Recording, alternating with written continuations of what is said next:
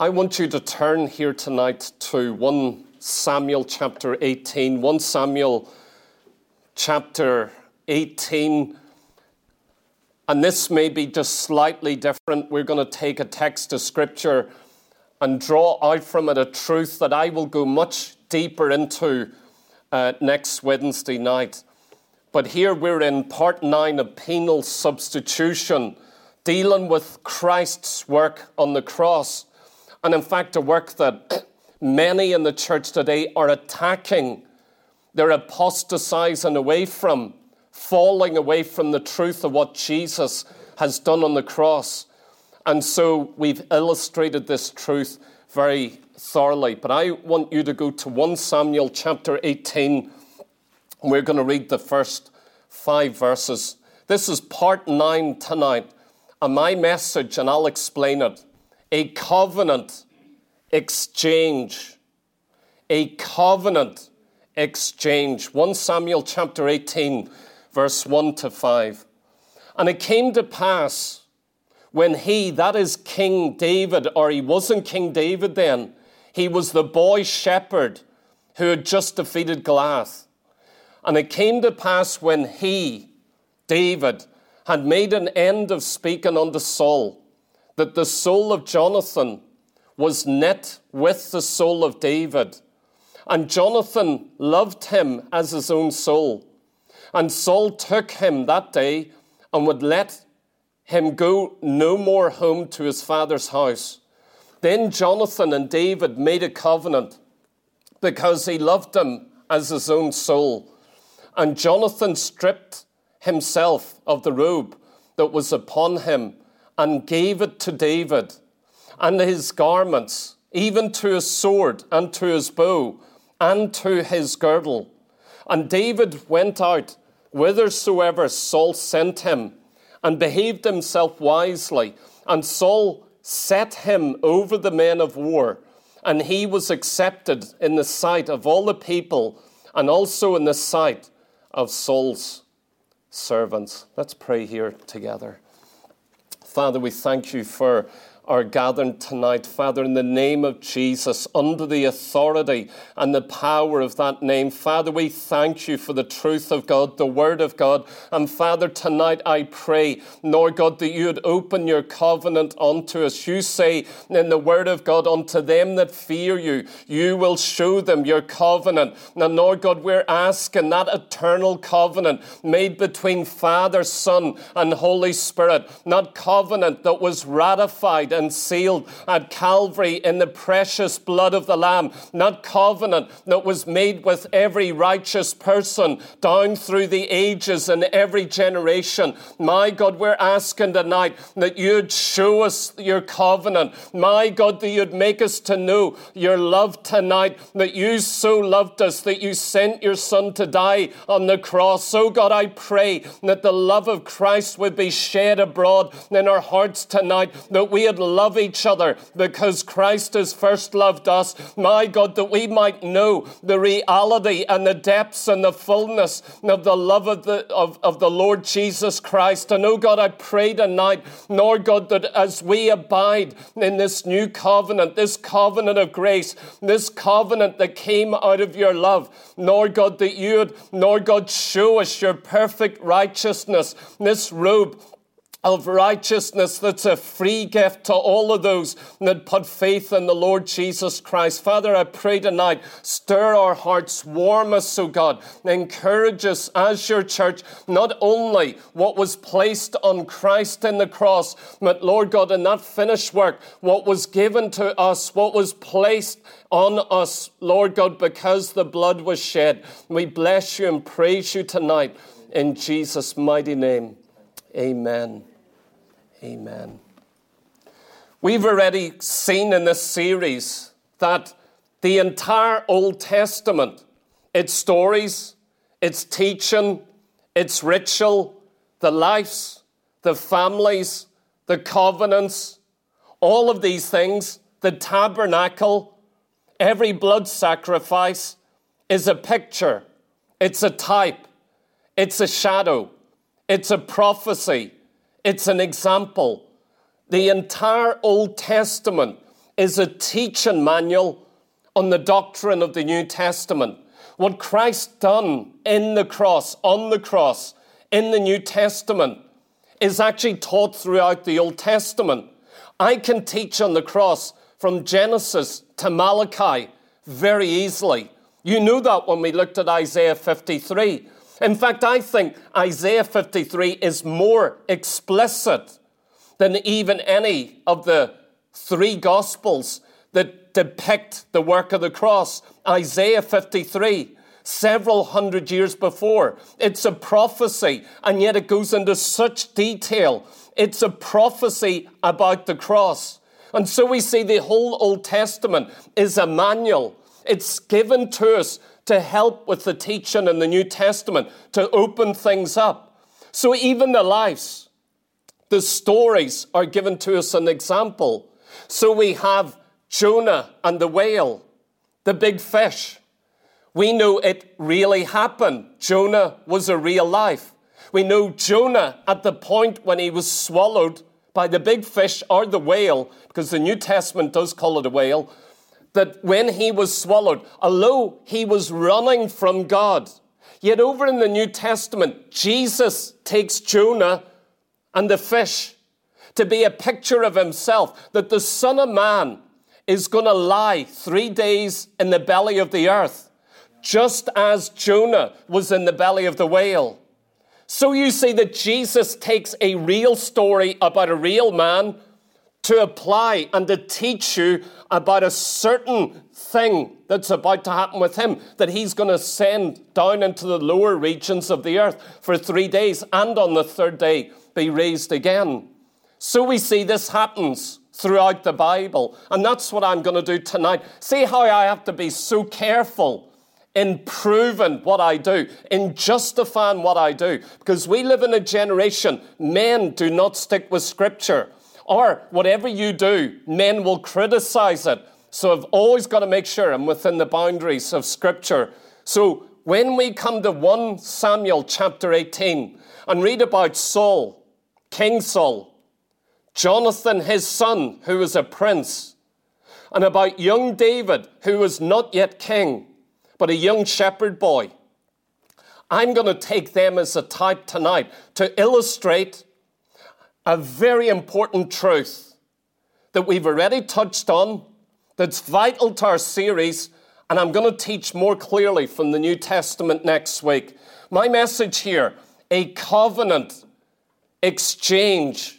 A covenant exchange. Let me read this again. And Saul took him that day and would not let him go. Sorry, I don't have verse 1. And it came to pass, when he made an end of speaking unto Saul, that the soul of Jonathan was knit with the soul of David, and Jonathan loved him as his own soul. Then verse 3, then Jonathan and David made a covenant because he loved him as his own soul. I'm taking Jonathan as a type of Jesus Christ. In these few verses, I'm going to preach to you tonight. Jonathan is Jesus. We know he wasn't. It's not a perfect type. But Jonathan is a beautiful picture of the Lord Jesus Christ. If you look at the life of Joseph in the book of Genesis, one old-time preacher found 100 likenesses where Joseph is very like Jesus in the New Testament. 100 clear points without twist and truth. I want to tell you, Jonathan is a beautiful picture of who Jesus is and what he does for a real Christian on the cross. I believe it's shown very clearly here, and I'm going to open it up to you and preach it. I believe David is a picture and type of a real Christian, a justified believer. Doesn't Romans chapter 3 say that David in the Old Testament was justified by faith, just as we are, just as Abraham was? Do you realize every true believer from Genesis right until the coming of Christ, all are saved the same way, by faith, through the blood of a bleeding lamb? through justification in what Christ done, David was justified by faith. So was Abraham. So am I tonight. All saved by the same means of the grace of God. And so I want to take David to be a picture, a type of you and I, a real Christian, a normal Christian. Jonathan, what he does with David in these few verses is a picture of Christ's work towards him, his love, his covenant, his robe. Everything is a picture of the Lord Jesus Christ. And we're going to draw this out. You'll see there in verse 4, it says, and Jonathan stripped himself of the robe that was upon him and gave it to David. And this is the thing I really want us to emphasize here. See, in the past couple of weeks of this message, of this series, we dealt with Christ bearing the wrath of God. We saw on the cross, he bare our sin, our punishment, the wrath of the Father against sin. We saw that. And so we've seen everything that was ours that was put on Christ on the cross. Now I want to turn this week, tonight, and finish maybe next Wednesday night. And I want to show you not what we placed on Christ on the cross, but what Christ on the cross placed upon us. Because it's not only our sin going on him, it's not only the wrath of God being poured out on him, something else happened. That's only half the story. The other half of the story is actually we got something. Essentially one thing. But in that one thing, we got thousands of other blessings and other things. You see, I believe on the cross, we got the robe of Jonathan, the robe of the Lord Jesus Christ. And when you look at this robe in verse 4, it's talking, that word robe means something that is complete outward. And we're going to look at it. Let me go straight into this tonight. As I begin to show you what happened on the cross by looking at Jonathan in these few verses. And I've got 4 points for you here I want you to hear very clearly. Number 1, because of love. Because of love. Let me tell you, what Jesus done on the cross was because of love. What you got on the cross was because of love. What was accomplished on the cross was because of love. The cross would never have happened if God did not have love towards you. Love was the motivating factor. Look at chapter 18, verse 1 here. And it came to pass, when he, David, had made an end of speaking unto Saul, that the soul of Jonathan was knit with the soul of David, and Jonathan loved him as his own soul. It says something vital here, and this is where we begin to see the relationship between Jonathan and David. Where did their relationship begin? It began in love. It says Jonathan loved David. He actually loved David as his own soul. You can't get a greater love than that, than to love someone else like your own soul. Doesn't it say in Ephesians 5, we ought to love others as we love ourselves? That's not talking about a selfish love, but real love preserves. You don't damage your body. I never understood someone who's self-harmed. I couldn't imagine it. I could never commit suicide, even if I got in the pits. It's beyond imagination. And yet I know very genuine people. It's a terrible temptation, and it's something that they pass through, harming themselves. But I could not imagine it. Ephesians 5 says, as you preserve your own body, so you ought to love your wife as your own body. You don't go around stabbing your own body, damaging your own body, punching your own body. You actually preserve your body. A man who harmed his wife would be as silly or foolish as someone who had harmed their own body. Look what Jonathan does here. It says Jonathan loved him, David, as his own soul. I want you to see what sort of love Jonathan had towards David. It was an intense love. An intense love. This is not a normal love. It's not a natural love. You know, most of the people you've encountered in life who loved you, It wasn't this sort of love. Don't deceive yourself that love is love is love. It's not. It absolutely isn't. The love of Jonathan was a remarkable love. And the first mark about it is it was intense. He loved David, this young man, this young soldier, this slayer of Goliath. That happened in the previous chapter. He loves him. It's a manly love. It's a godly love. And you know what? He loved him as his own soul. It's an intense love. It's a consuming love. Jonathan absolutely loved young David.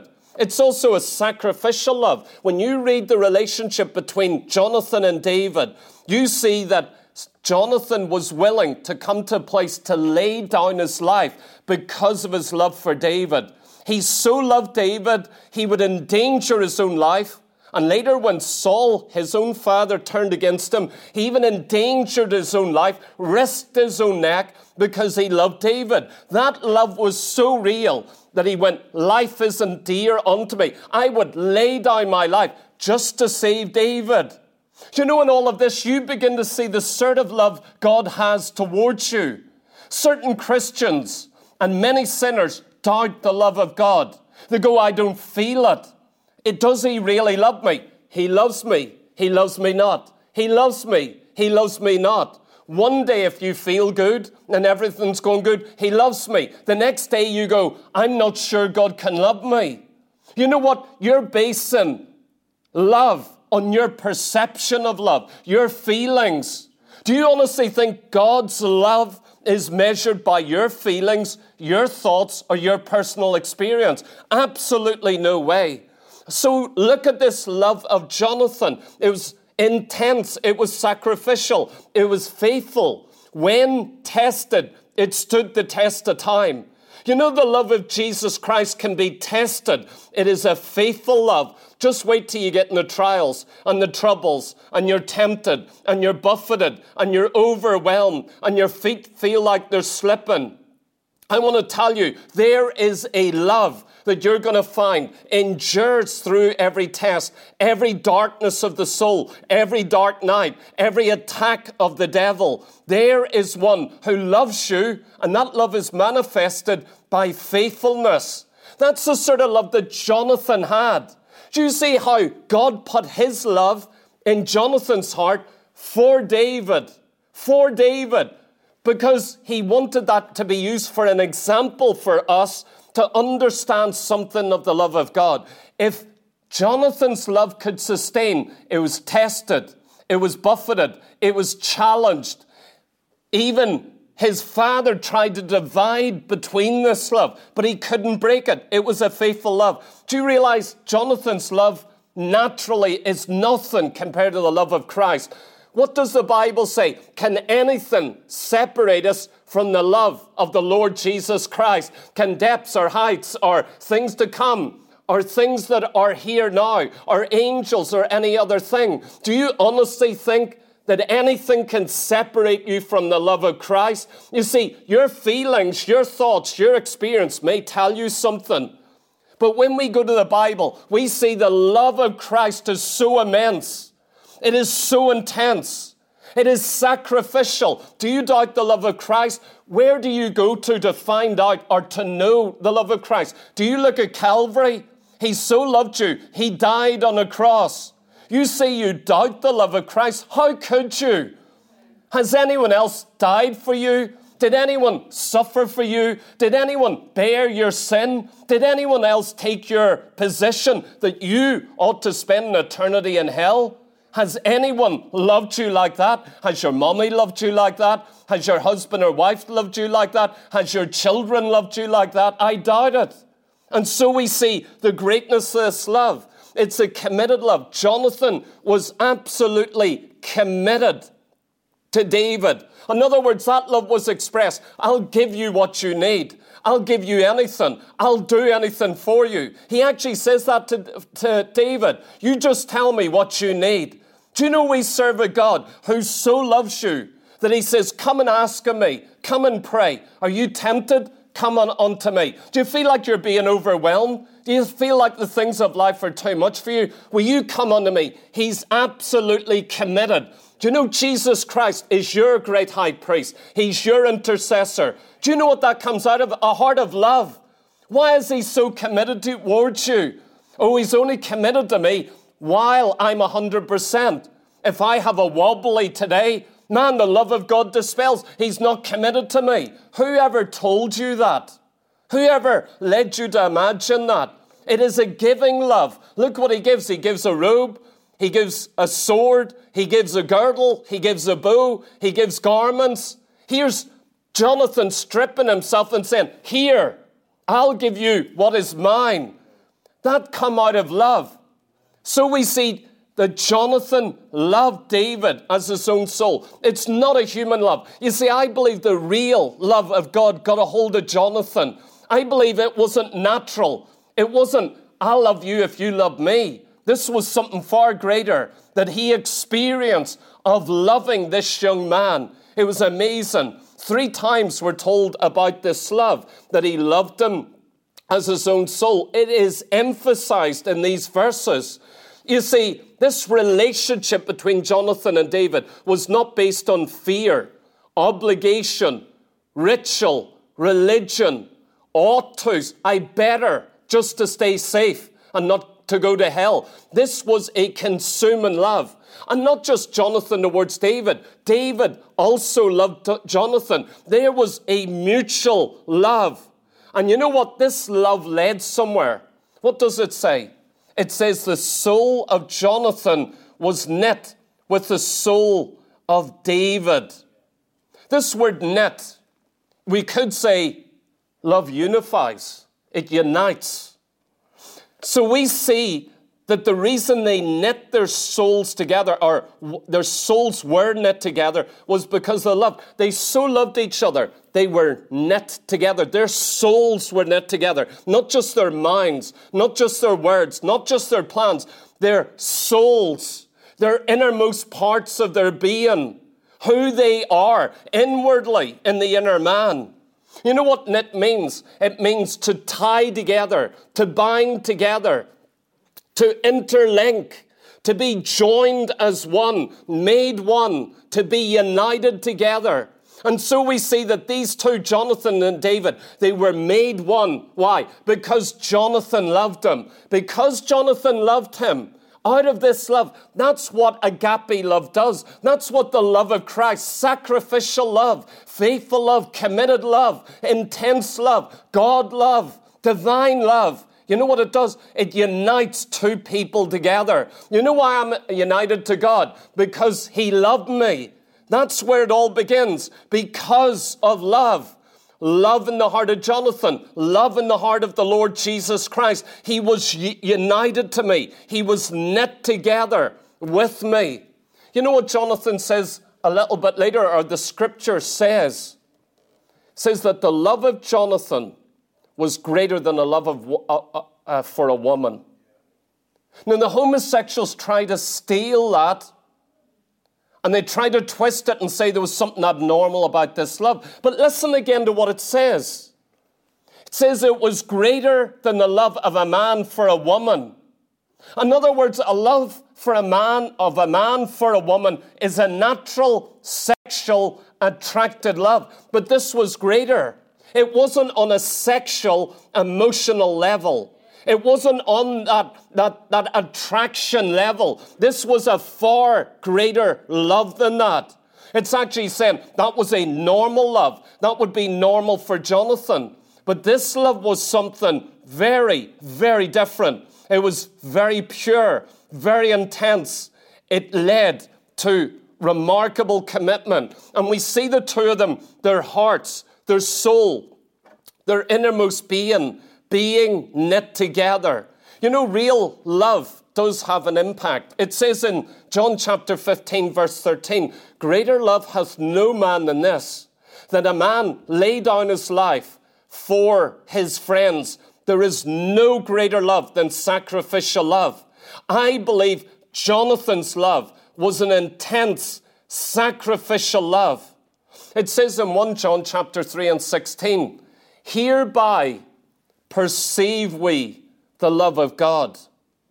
Can I ask you tonight, how do you perceive the love of God towards you? How do you identify it? How do you perceive? How do your eyes open and say, oh, I see the love of God? How do you go about perceiving it?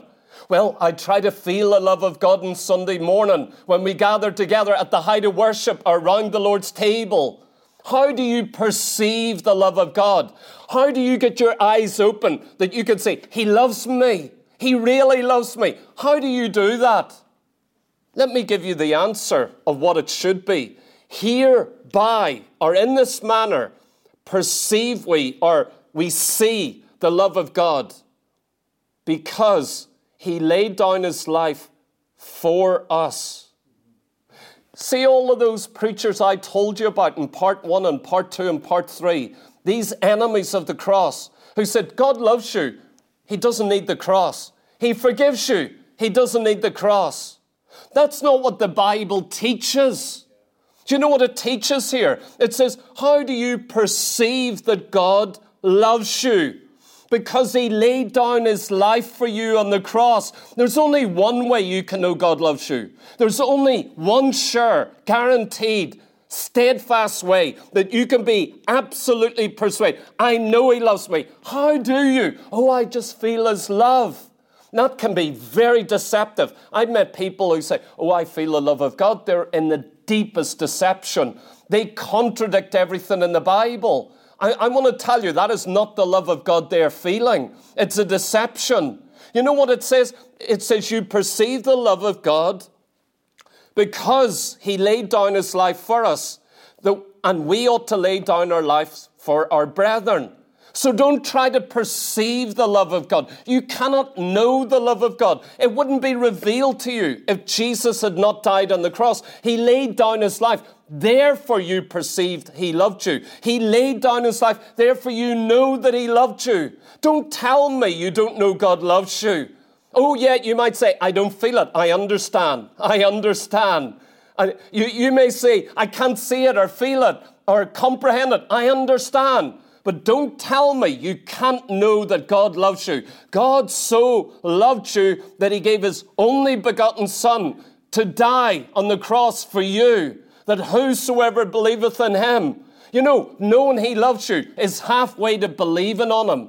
If you don't believe this God loves you, you could never believe on him. You could never receive him because you're always doubting. But when you see Jesus died for me, Jesus bled for me, Jesus took my place on the cross, you begin to see the love of Christ. Then you want to receive him.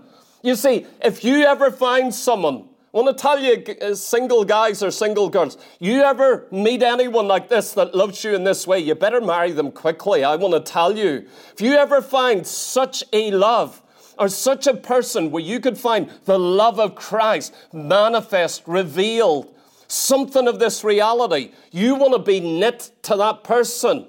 See, this love is so real. I want to join myself. I want to be interlinked with this love. I don't want this person to get away from me. But let me tell you something. Jonathan has such a love that he knits himself to you. That when he finds a David, he has such a love for David. It causes him to knit his soul to David.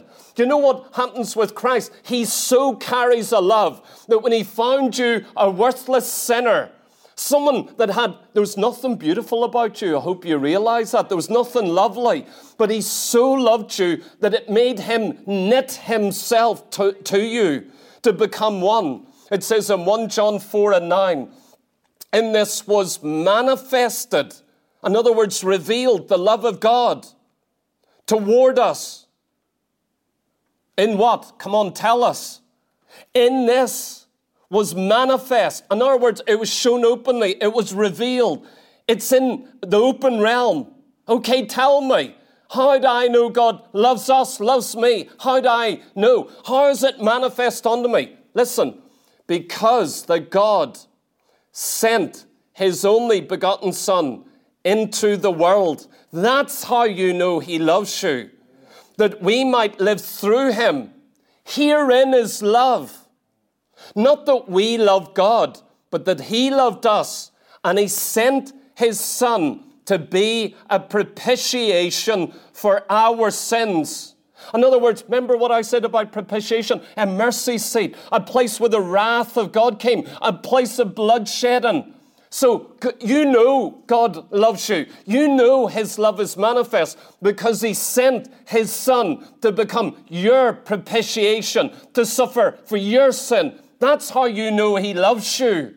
You see how important these messages are. They're so basic, so elementary, so simple. But you've got to know this because of love. That's why, this first thing, because of love, he knits himself to you. Second of all, my second point, in a blood covenant. Because of love, in a blood covenant.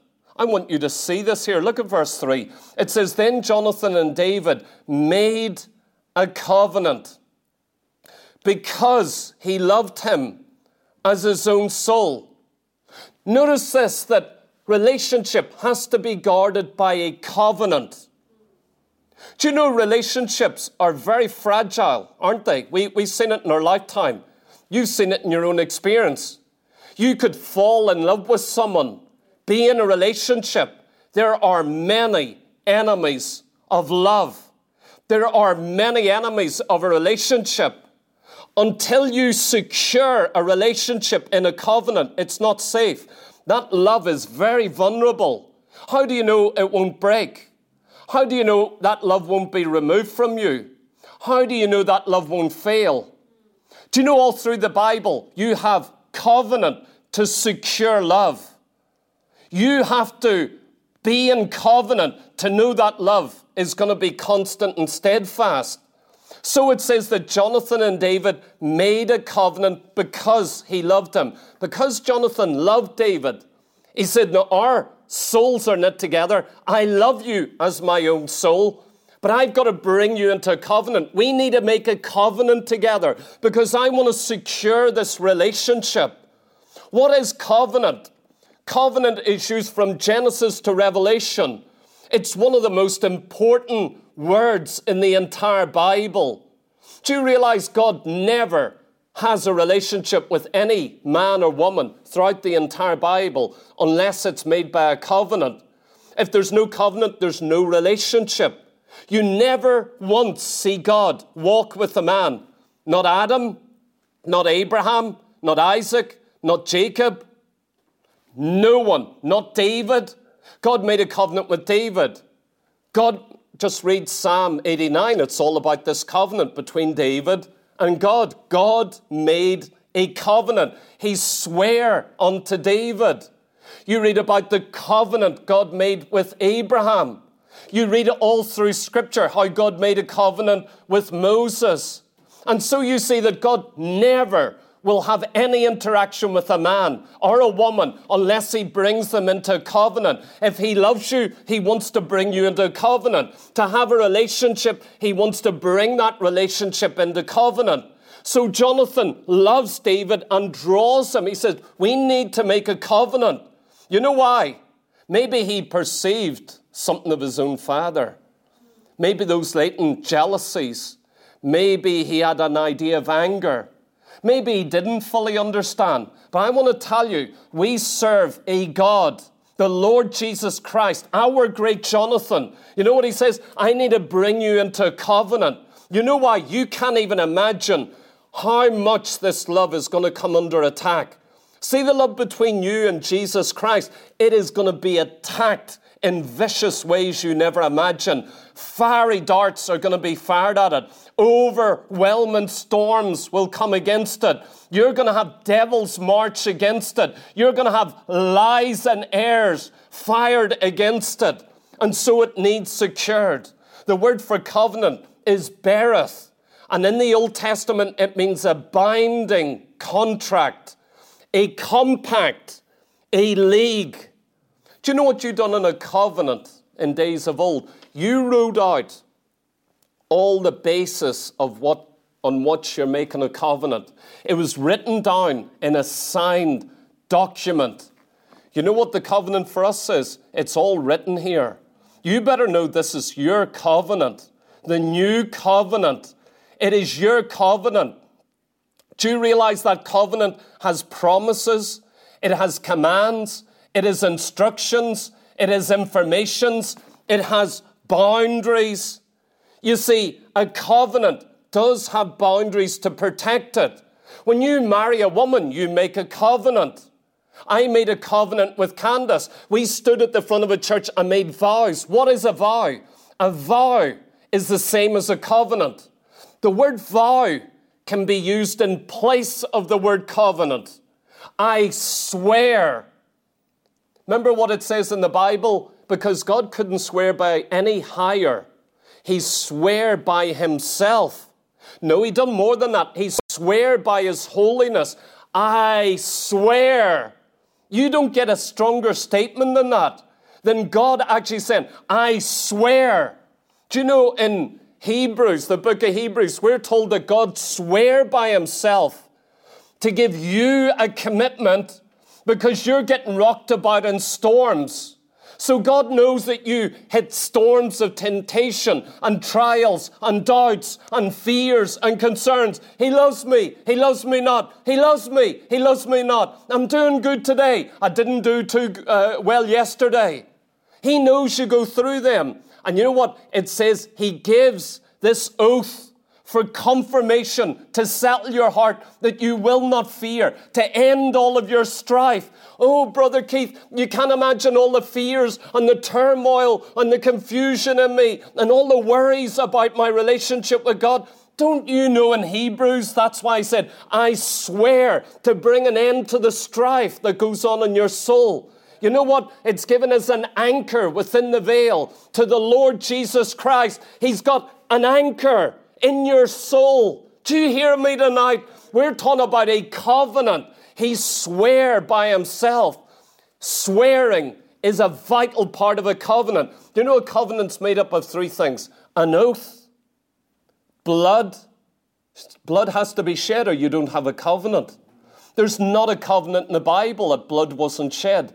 And the third thing is promises. I will. I will. I will. I will. All of these things it takes to make a biblical covenant. Notice the statement there in verse 3. Read it very carefully. Jonathan and David made a covenant. I want you to underline that word made.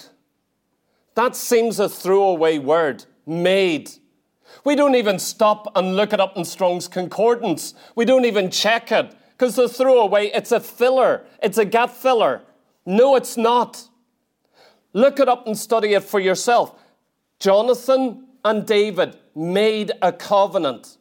The word made there is the word kara, made.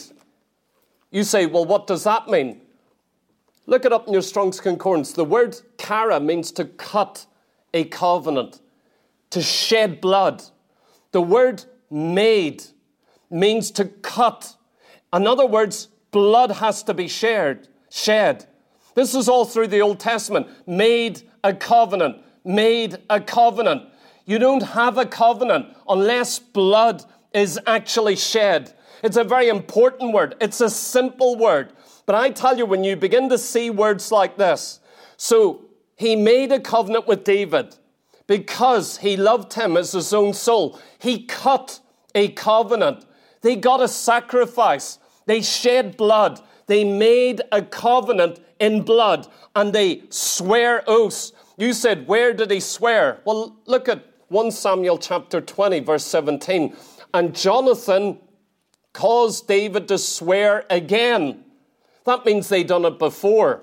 Here they are a couple of chapters later. And again, this time Jonathan is making David to swear again. He swore before, but he's getting him to swear again because he loved him, for he loved him as he loved his own soul. Can you imagine God saying, I'm going to swear because I love you. I'm going to swear unto you that I'll keep you. I'm going to swear unto you that I'll never leave you nor forsake you. And you know what? It's in the middle of the blood. I swear unto you amidst the blood sacrifice. Do you realize where the covenant was made with us between Christ and us? We know he loved us. We know he died on the cross. Where was the covenant made? The covenant was made in the blood on the cross. Listen carefully, Luke chapter 22 and 20. Jesus teaching. Likewise also the cup after supper. He took a cup, took bread, took a cup. Look what the cup represents at the Lord's table. Jesus took the cup saying, this cup is the New Testament or the New Covenant in my blood. What does the cup, when we have communion, what does it represent? That cup represents that God has made a covenant with you in the blood.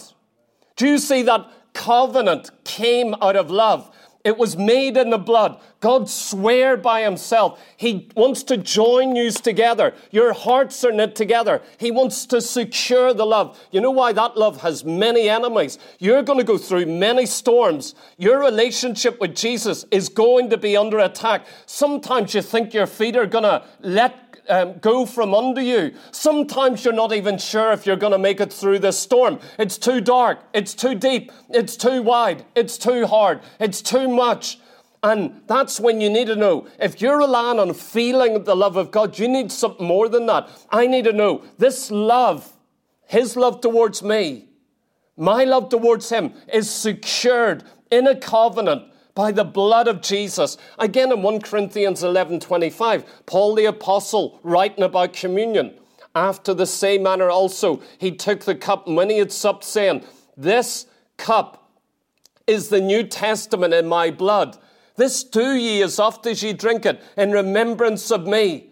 Remember, it's a covenant. It's all here. It's the new covenant. It's the teaching of the New Testament. It's substitution. It's propitiation. It's imputation. It's all the teaching of the New Testament, of the gospel that we're not to be ashamed of. Do you realize all of that gospel? It's actually yours. And you know what? It is the new covenant. It's in the new covenant, and that new covenant is in the blood. How do I know it's for me? Because of the blood. I'm washed in the blood. I came by way of the blood. It's through the blood of the cross. You don't have the love of God apart from blood shedding. God would not love you if blood had not been shed on the cross. God wouldn't secure you in a covenant. There would be no covenant of grace, no forgiveness, no mercy, no hope. None at all. And yet he makes a covenant in his blood. Where was the covenant made? At Calvary. It was ratified at Calvary. It was sealed at Calvary. It was offered to you at Calvary. Nowhere else. Oh, God's just going to forgive me. No, he'll never do that. Oh, I've had this personal experience with God. I just have my relationship with God. I don't need the cross. I don't need the blood. You're deceived. You're absolutely deceived. You can only know God loves you because of the cross, because of the blood. And that covenant secures you. This love, the love of God, leads you into a covenant. All true love does. It leads to commitment. Again, someone says they love you and they don't want to commit themselves to you. That's not love. You see, you can test love. Love is sacrificial. Real love, you can test it. Love is committed no matter what. Love is faithful. Love will lead you into a covenant. It doesn't just say, let's be one, and then I leave you outside. You see, true love wants to draw you into a covenant. And that covenant has boundaries. It has regulations. It has a system. Men thinking of getting married, remember what the Bible says. You need to love her as Christ loves the church. That's the regulation. That's your commitment. God expects that of you. You have to. You want to be in a relationship. You want to be in that bed. Then you better love her as Christ loved the church and he died for her on the cross. That is the pattern. You want all the blessings of intimacy. You don't have that unless it's inside a covenant. You see, a real covenant has boundaries. People want salvation. Oh, I'm in Christ. I love Christ. I've got a relationship with Christ. I'm forgiven. I'm going to heaven. I have all the promises. I claim them. I'm secure. I can't lose my salvation. and I can live like a devil. You're not inside the covenant. You can't live in the covenant like a devil, breaking his word, disrespecting his desires, shunning his love, trampling his blood under your feet, and yet say, I'm secure in covenant. No chance. You see, the covenant has regulations. Very dangerous to be a covenant breaker. But third, this is the real thing I want to bring you onto. The robe of righteousness. We've seen the love, we've seen the covenant, but this is what I'm bringing to you. What happened on the cross? He so loved you, he brought you into a covenant on the cross. What's in that covenant? It's this third point, the robe of righteousness. Look at point 4 here. Verse 4. And it says, and Jonathan stripped himself of the robe that was upon him, and he gave it to David. Look at the process. He loved him because his soul was knit to him, or their souls were knit together because of that love. They secure it in a covenant. Now, what does he actually do? He strips himself of his own robe. The first great act of this covenant, of being brought into covenant, is that Jonathan strips himself, and everything he was clothed in, he clothes David in. Do you see this now? Are your eyes opening to this? Do you realize this is why next week I'm going to lead you into the New Testament teaching? This is a picture. This is a shadow. This is a type. This is to help you understand Jonathan's love for David. Do you know where it leads you? It leads you to him stripping himself. He takes off his own robe and he gives it to David. He gave it to him. Notice that. It says that Jonathan stripped himself of his own robe. He didn't just give him a robe. He just didn't give him a gift. You know what he done? He took his own robe. This is Jonathan's robe, his personal robe that he wears all the time. It's his identity. It's his possession. And you know what he does?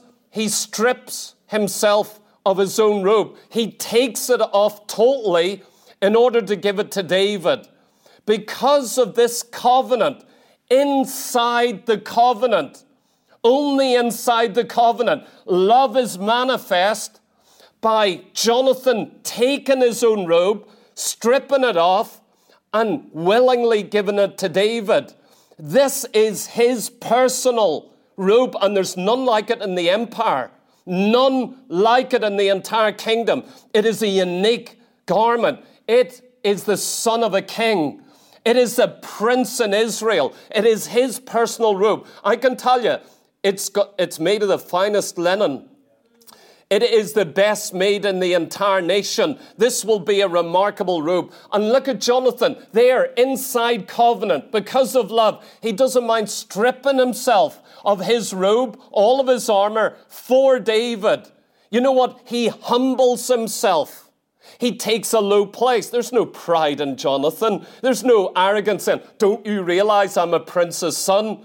Don't you realize you're nothing compared to me? You're just a young skitter, scallywag from the village outside of Bethlehem. You're a sheep herder, Don't you realize I'm a prince? Do you see the prince stripping himself? He takes off his own garment to make it a gift, a bestowal. He'll never take it back again. He has given it to David. And so he removes his royal garment, the thing that identifies him as a prince in Israel. Everyone knows it's a royal robe. You see, it was his robes. You know what robes done in the Old Testament? Do you know what a robe was for? It identified who you were. You remember Jacob, because he loved Joseph more than the others. What did he do? He gave him a robe, multicolored robe. He gave him that garment. You know why? Because he loved him. He loved him more than all of the other sons. All of his sons, I'm sure he had a measure of love. But this one was identified by a special robe. Do you see here that this robe identifies a person? This robe identifies Jonathan. It gives you an awareness of who he is, of his character, of his position. This robe actually marks out of something of who it is. It was on Jonathan, but it's going to be given to David. And you know what this garment, giving it to David, it means they're partners. Now when you saw David, he is dressed like Jonathan. Do you hear me? Apply this in your mind and heart. Now when you bump into Jonathan, only one young man in the entire kingdom had a robe like this. Only one, and his name was Jonathan. He was a prince in Israel. Everyone knew this prince. Everyone could identify him. Everyone saw him coming. Nobody has a robe like this. Now, from this point on, after this covenant is made, every time you see David, you think of Jonathan. You have Jonathan's robe on. You are dressed like Jonathan.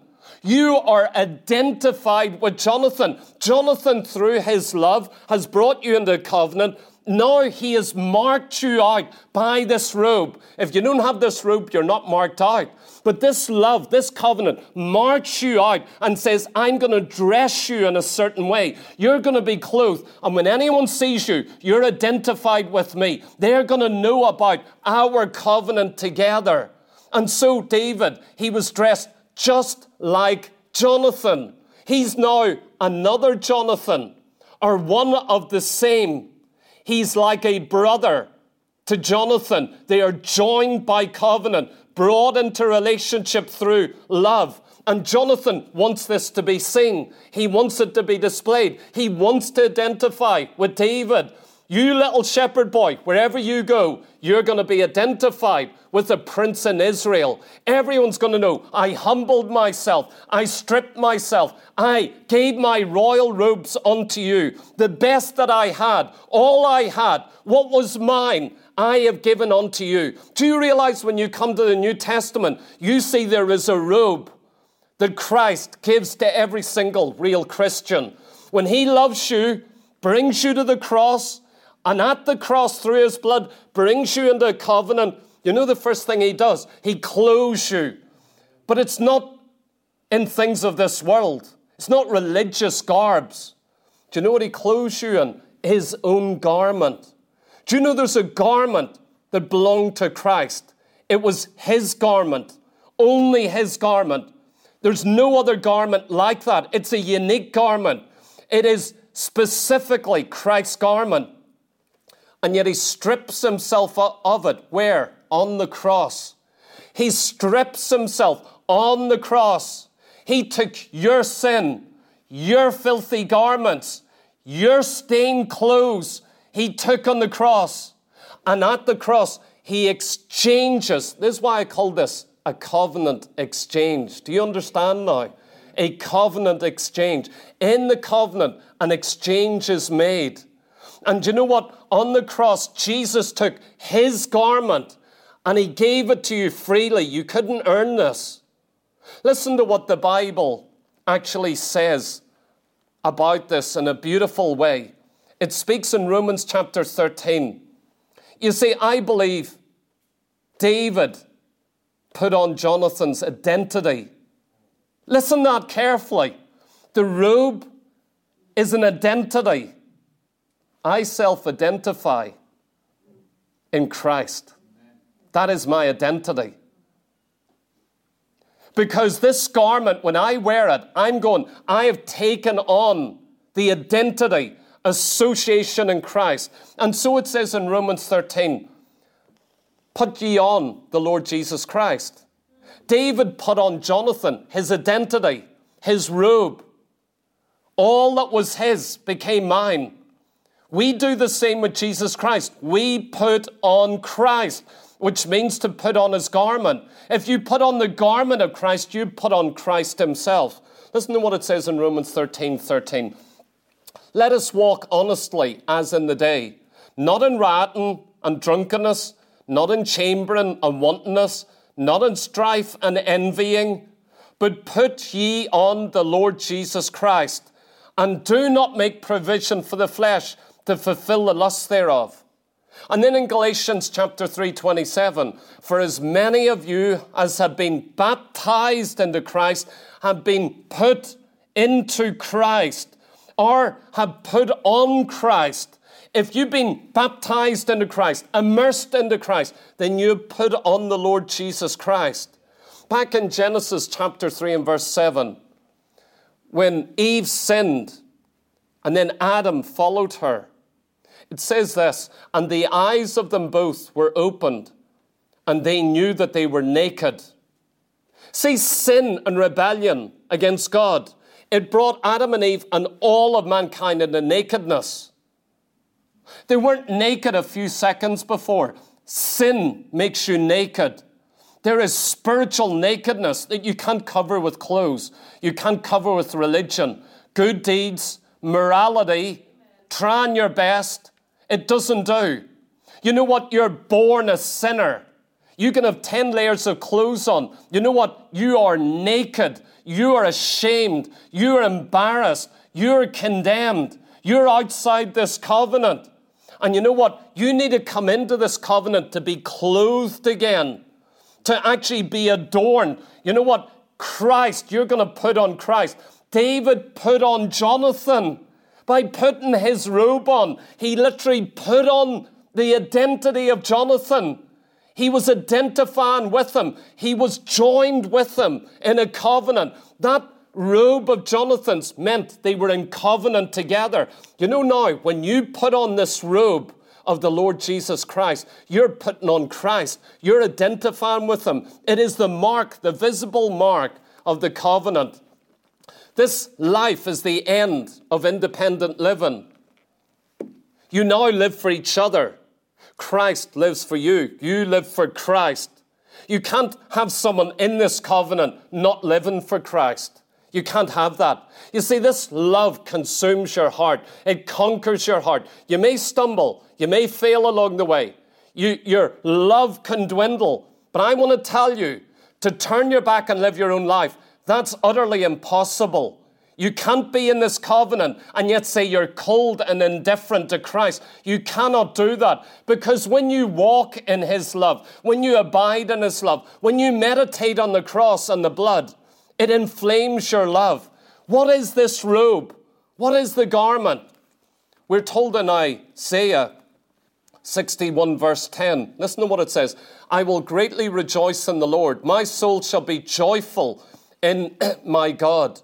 For he hath clothed me with the garments of salvation. He hath covered me with the robe of righteousness. This is in the Old Testament.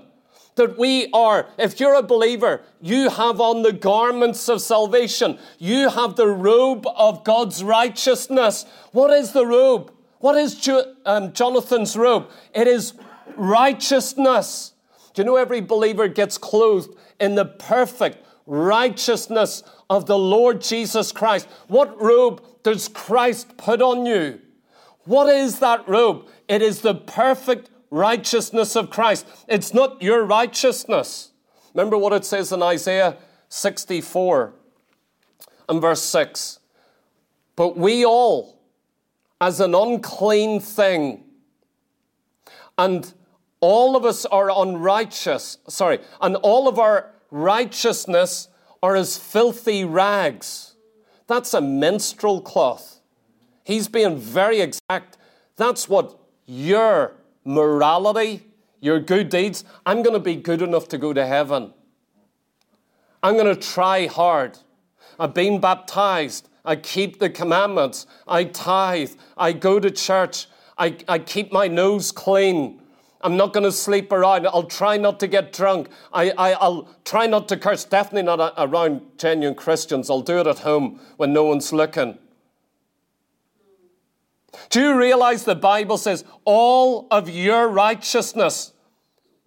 It's not degrading righteousness or trying to be good or being right. It's not doing that. What it's saying is for you to present anything, I'm going to be good enough. I'm going to live good enough to present myself to God. You never can. Well, if I just fast enough, if I just do this, if I repent enough, you can't repent enough. You can't be broken enough. You can't believe enough. You know what? You all of your righteousness is like filthy rags, and we all do fade as a leaf, and our iniquities, like the wind, have taken us away. You know what Isaiah says? We are to be clothed with the robe of God's righteousness. The entire New Testament teaches this. When you come into Christ, He loves you. The blood is shed. You're brought into a covenant. He gives you a robe. What is that robe? That robe is His righteousness. It's called the righteousness of God. It's given to you as a free gift. And I'm going to deal with this next week. You've got to understand this robe of righteousness. It is beautiful, saints of God. It's not a godly character that David had. It's not his integrity or his honesty or his humility. He needs the robe of Jonathan to be identified with Jonathan. He needs to wear his robe. It needs to be placed upon him. He needs to identify with him. You see, Jonathan is laying down his life when he strips himself of the garment. He's humbling himself. He's laying aside his future rights. Do you know the story you read about Jonathan and David? Do you know what you read? Jonathan knows that David's going to be on the throne. Jonathan chooses to say, I'm stripping myself. I love you. You know what Saul says? Don't you realize he's going to steal your position? Don't you realize he's going to sit on the throne? Yes. Aren't you jealous? No. Absolutely not. I love him. You know what? I'm going to raise David up. I'm here to help David, protect David, to guard David, to clothe David, to arm David. You know why? I know he's going to sit on my throne. I know he's going to take my position. This robe of righteousness, this robe of Jonathan is going to lift you up to sit on a king's throne. Do you realize that? The Bible says we are going to reign with him as kings and priests. Do you realize righteousness? It's not your good deeds. It's because of the love of Christ. He clothes you. And you know what? He's preparing you one day. You're going to reign as a king. It says in the beautiful hymn, Charles Wesley's hymn, and can it be? We sing it. We love it. I love it. And can it be? Listen to this verse. No condemnation now I dread. Jesus and all in him is mine. Aren't you glad tonight? Alive in him, my living head, and clothed in righteousness divine. Bold, I approach the eternal throne and claim the crown through Christ my own. Bold, I approach the eternal throne and claim the crown through Christ my own. Do you realize what this robe of righteousness has gained you? You haven't even entered into this. Now you have the robe. Now you're clothed in his righteousness. I want you to understand next week what this robe is. And we'll go into doctrine, into the book of Romans. We're going to go into Paul's teaching. You're going to begin to see this is biblical teaching. This is what the Christian who comes to Calvary enters the new covenant. The robe is the first thing you get. The best thing you get is to be clothed in the righteousness of the Lord Jesus Christ. And you know what? One day you're being prepared for a throne on high. This is the love of Christ. This is the covenant of Christ. This is the robe of Christ. But let me finish here in this fourth and final point. Clothed for war. You see, if I clothe you in this garment of righteousness, you become a target for every demon in hell. The devil hates the spotless, perfect righteousness of Christ. Anyone who wears that garment becomes a target. Do you remember what happened to Joseph when he wore the garment, the robe given by his father? Remember what happened? It stirred up the jealousy, the anger, the bitterness, the murder of his brothers. They hated him. Why? Because of the coat, because of the garment, because his father loved him. And what was the mark of that love? That coat, that stinking, rotten coat. No, it's a beautiful coat. No, we hate it. We hate that garment. That coat, that garment is the sign that God loves you. Do you realize when the devil looks at you, he could handle your righteousness? Oh, he would mess with that big time. He could attack it, undermine it, challenge it. He can point out all the faults. You did this. Oh, I know I did. You did this. You did this. He knows you better than you. You think Mr. Google knows you? You think the internet do, or the CIA do, or AI knows you? Well, that's nothing. Do you know how well the devil knows you? He knows you. He knows your sins. He knows your faults. He knows your weaknesses. That's why he attacks your weaknesses. I know who you are. I know all about you. You used to belong to me. You were in my kingdom. You escaped from me, but I will get you back. That's the devil. And you know what? He comes against you. That garment, every time he sees a believer wearing it, it stirs up his anger, his jealousy, his vengeance. Do you see what happened here with Saul, Jonathan's father? Just after all of this, you see the suspicion of Saul get stirred up. Oh, he begins to exalt David, gives him position, authority, fame. He gives him all that, but suspicion grows. Fear grows. Anger, mistrust. The devil begins to move in on this. An evil spirit from the Lord. And when it comes on him, he'll throw a spear at David. He hates David. Do you know why? He's wearing the garment of Jonathan. He's got the mark of the covenant. Don't you know he's going to sit on your throne? Don't you know he's going to take your position? Yes, I do. Do you think I'm ignorant of that? You know the Lord Jesus Christ. The devil must accuse you and say, don't you know they're going to sit in your throne? Yes, absolutely. Why do you think I give them my righteousness? I'm preparing them. I'm training them. I've got a destiny on high. This robe is to protect them now.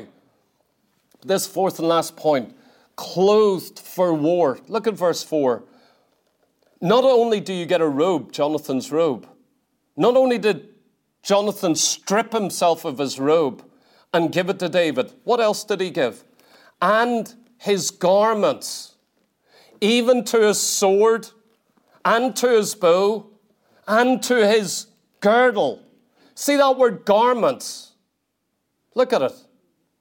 So you get a robe, then you get the garments of Jonathan. Not until you get a robe. Once you're clothed in the robe of Jonathan, then you get his garments. The garments are not the same as the robe. In fact, you know what the word garments means there? It's the word for armor. That's what it is. Look it up in your Strongs. I'll tell you where else the word garments is used, the Hebrew word, meaning armor. It's used just one chapter before. In chapter 17, verse 38. This is what it says. And Saul armed David with his armor. It's the exact same word. It's the word for armor. So you've got your robe on. Now Jonathan says, I'm going to give you my garments, my armor. You remember what happened in 1 Samuel 17:38? Remember, that was King Saul who was trying to arm David. I'll give you my armor. Notice he didn't give him his robe, did he? Do you see that? Do you see what Saul done? He wants to give you the armor. He wants you to fight his battles. He wants you to be in the front line. He wants you to go against Goliath. But he doesn't give you a robe. You see what Jonathan does. He first gives you the robe of righteousness, his princely robe. Then he arms you or gives you his armor. And so we know that when Saul tried to give David his armor, he rejected it. He said, this doesn't fit. You know, spiritual armor doesn't fit you if you don't have the robe of righteousness. Do you know that's why so many Christians are not fighting the good fight of faith against sin? They don't have the robe of righteousness. That's why Saul's armor cannot fit you. It's not going to help you. You don't have the robe of Christ's righteousness. Therefore, you can't have Christ's armor. You know, Ephesians 6, that's all of Christ's armor, but it's only for those who are robed in righteousness. You've got no reason to fight the king's battle if you're not robed in the king's righteousness. And notice here that once David is clothed in the robe, then he'll wear the armor of Jonathan. You know what? Jonathan's armor fits me. Jonathan's armor has been used. Remember, Jonathan used it against the enemy. He put his armor on, went up against the Philistines, David knew that. David had seen that. He said, this armor I can actually take and use. Notice there's 3 bits of the armor here. There's the sword, the bow, and the girdle. We know in Ephesians 6 that it says before all of this, it says, having on the breastplate of righteousness. The breastplate to protect your heart. This is the most important bit of armor. You see, righteousness, Christ's righteousness, is not only a robe, it's a breastplate to protect you in the battle. It protects all of your vital organs. It is an armor plate against the enemy. If anything gets past the sword and past the shield, it's going to hit that breastplate of righteousness. If all else fails, the breastplate of righteousness will save you in the fight. This breastplate will protect you. It'll protect your heart in the fight. But listen, what is the sword? It says in Ephesians 6:17, the sword of the Spirit, which is the word of God. It is the word of God. What's the girdle? That's Ephesians 6:14. Stand therefore having your loins girt about with truth. Then it says he's got the bow. You know, the bow was the weapon of Jonathan. Jonathan's weapon above any other weapon was the bow. When you begin to study the word bow in the Old Testament, it is the symbol of strength. You know, Joseph in Genesis 49, there's a prophecy about Joseph. And it says his bow abode in strength. Joseph never had a bow in his hand. Never. Not once in his entire life. Joseph never had, but he did spiritually. Joseph had a spiritual bow. The bow is a symbol of an instrument. The bow is a symbol of strength. It's also a symbol of judgment against your enemies. Do you see David here? He's now got Jonathan's robe. Then he puts his armor. He's got a sword. He's got a bow. He's got a girdle of truth that holds everything together. And he goes out into the battle. David is now dressed like Jonathan, not only in righteousness, but he's going to fight God's enemies. He's actually going to fight the good fight of faith. You know, so many are not fighting against sin and fighting the devil and fighting the world because they were never robed afresh in the righteousness of Christ. But I want to tell you tonight, it's a warfare for those robed in righteousness. If you have the robe of Jonathan, if you're clothed with Jesus Christ, you are a target. You've got a real devil that hates you because of this love. You know, when he sees that robe, he says, you are loved by God. And God has manifested his love on you by clothing you, not in your righteousness, but the perfect, spotless, immaculate righteousness of Christ. There's not one spot. Not one thing wrong with it. And when God looks on you, he doesn't see you, but he sees his Son. He sees Jesus Christ. And the devil hates that. And saints of God, you need to understand, those who have received the gift of Christ's righteousness on the cross, this is a covenant exchange. I give you my righteousness. And what does the Bible say? If God held not back his Son, then what good thing will he withhold from you? Do you doubt that God will give you any good thing? Then look at the cross. Did he withhold his Son? The blood of his Son? Did he withhold the righteousness of his Son? Then he says, there's nothing greater than that. He gave you his Son already. So he's going to give you everything in his Son. Will you pray with me here tonight? Father, we thank you, God, for this exchange at the cross, oh God. We've seen that our sin was exchanged. And Lord God, it's on this cross because of your love. You brought us to this making of the covenant, this blood shedding, this place of sacrifice, this place where you manifested, where you showed us that you really loved us, that your love was shown towards us in your Son dying and suffering and becoming a propitiation, becoming becoming a sacrifice for sin, being the Lamb of God that was slain from the foundation of the world. And my God, on the cross, as you died, you took of your righteousness and transferred it. The free gift of your righteousness became ours in this blood covenant. And my God, you exchanged it for our rags, our filthy garments. You took our garments on the cross and you gave us spotless garments that we can live in this world as sinners that are saved by the grace of God. We can walk the world in white. We can walk in robes of righteousness. We can be perfect in the Lamb of God. We can be clean in this world. Nor, God, do we know what we have done against you, yet we can be forgiven, washed, made new, and Lord God, to come boldly to the throne of grace. And Lord God, I pray tonight, open our hearts, stir our hearts, warm us, as we realize that we are adorned with Christ, that we are adorned with his righteousness, that he has clothed us with his own perfection, his own purity, his own holiness, his own right actions, right deeds, and right words. My God, you made them ours, and we love you and praise you tonight in Jesus' mighty name. Hallelujah.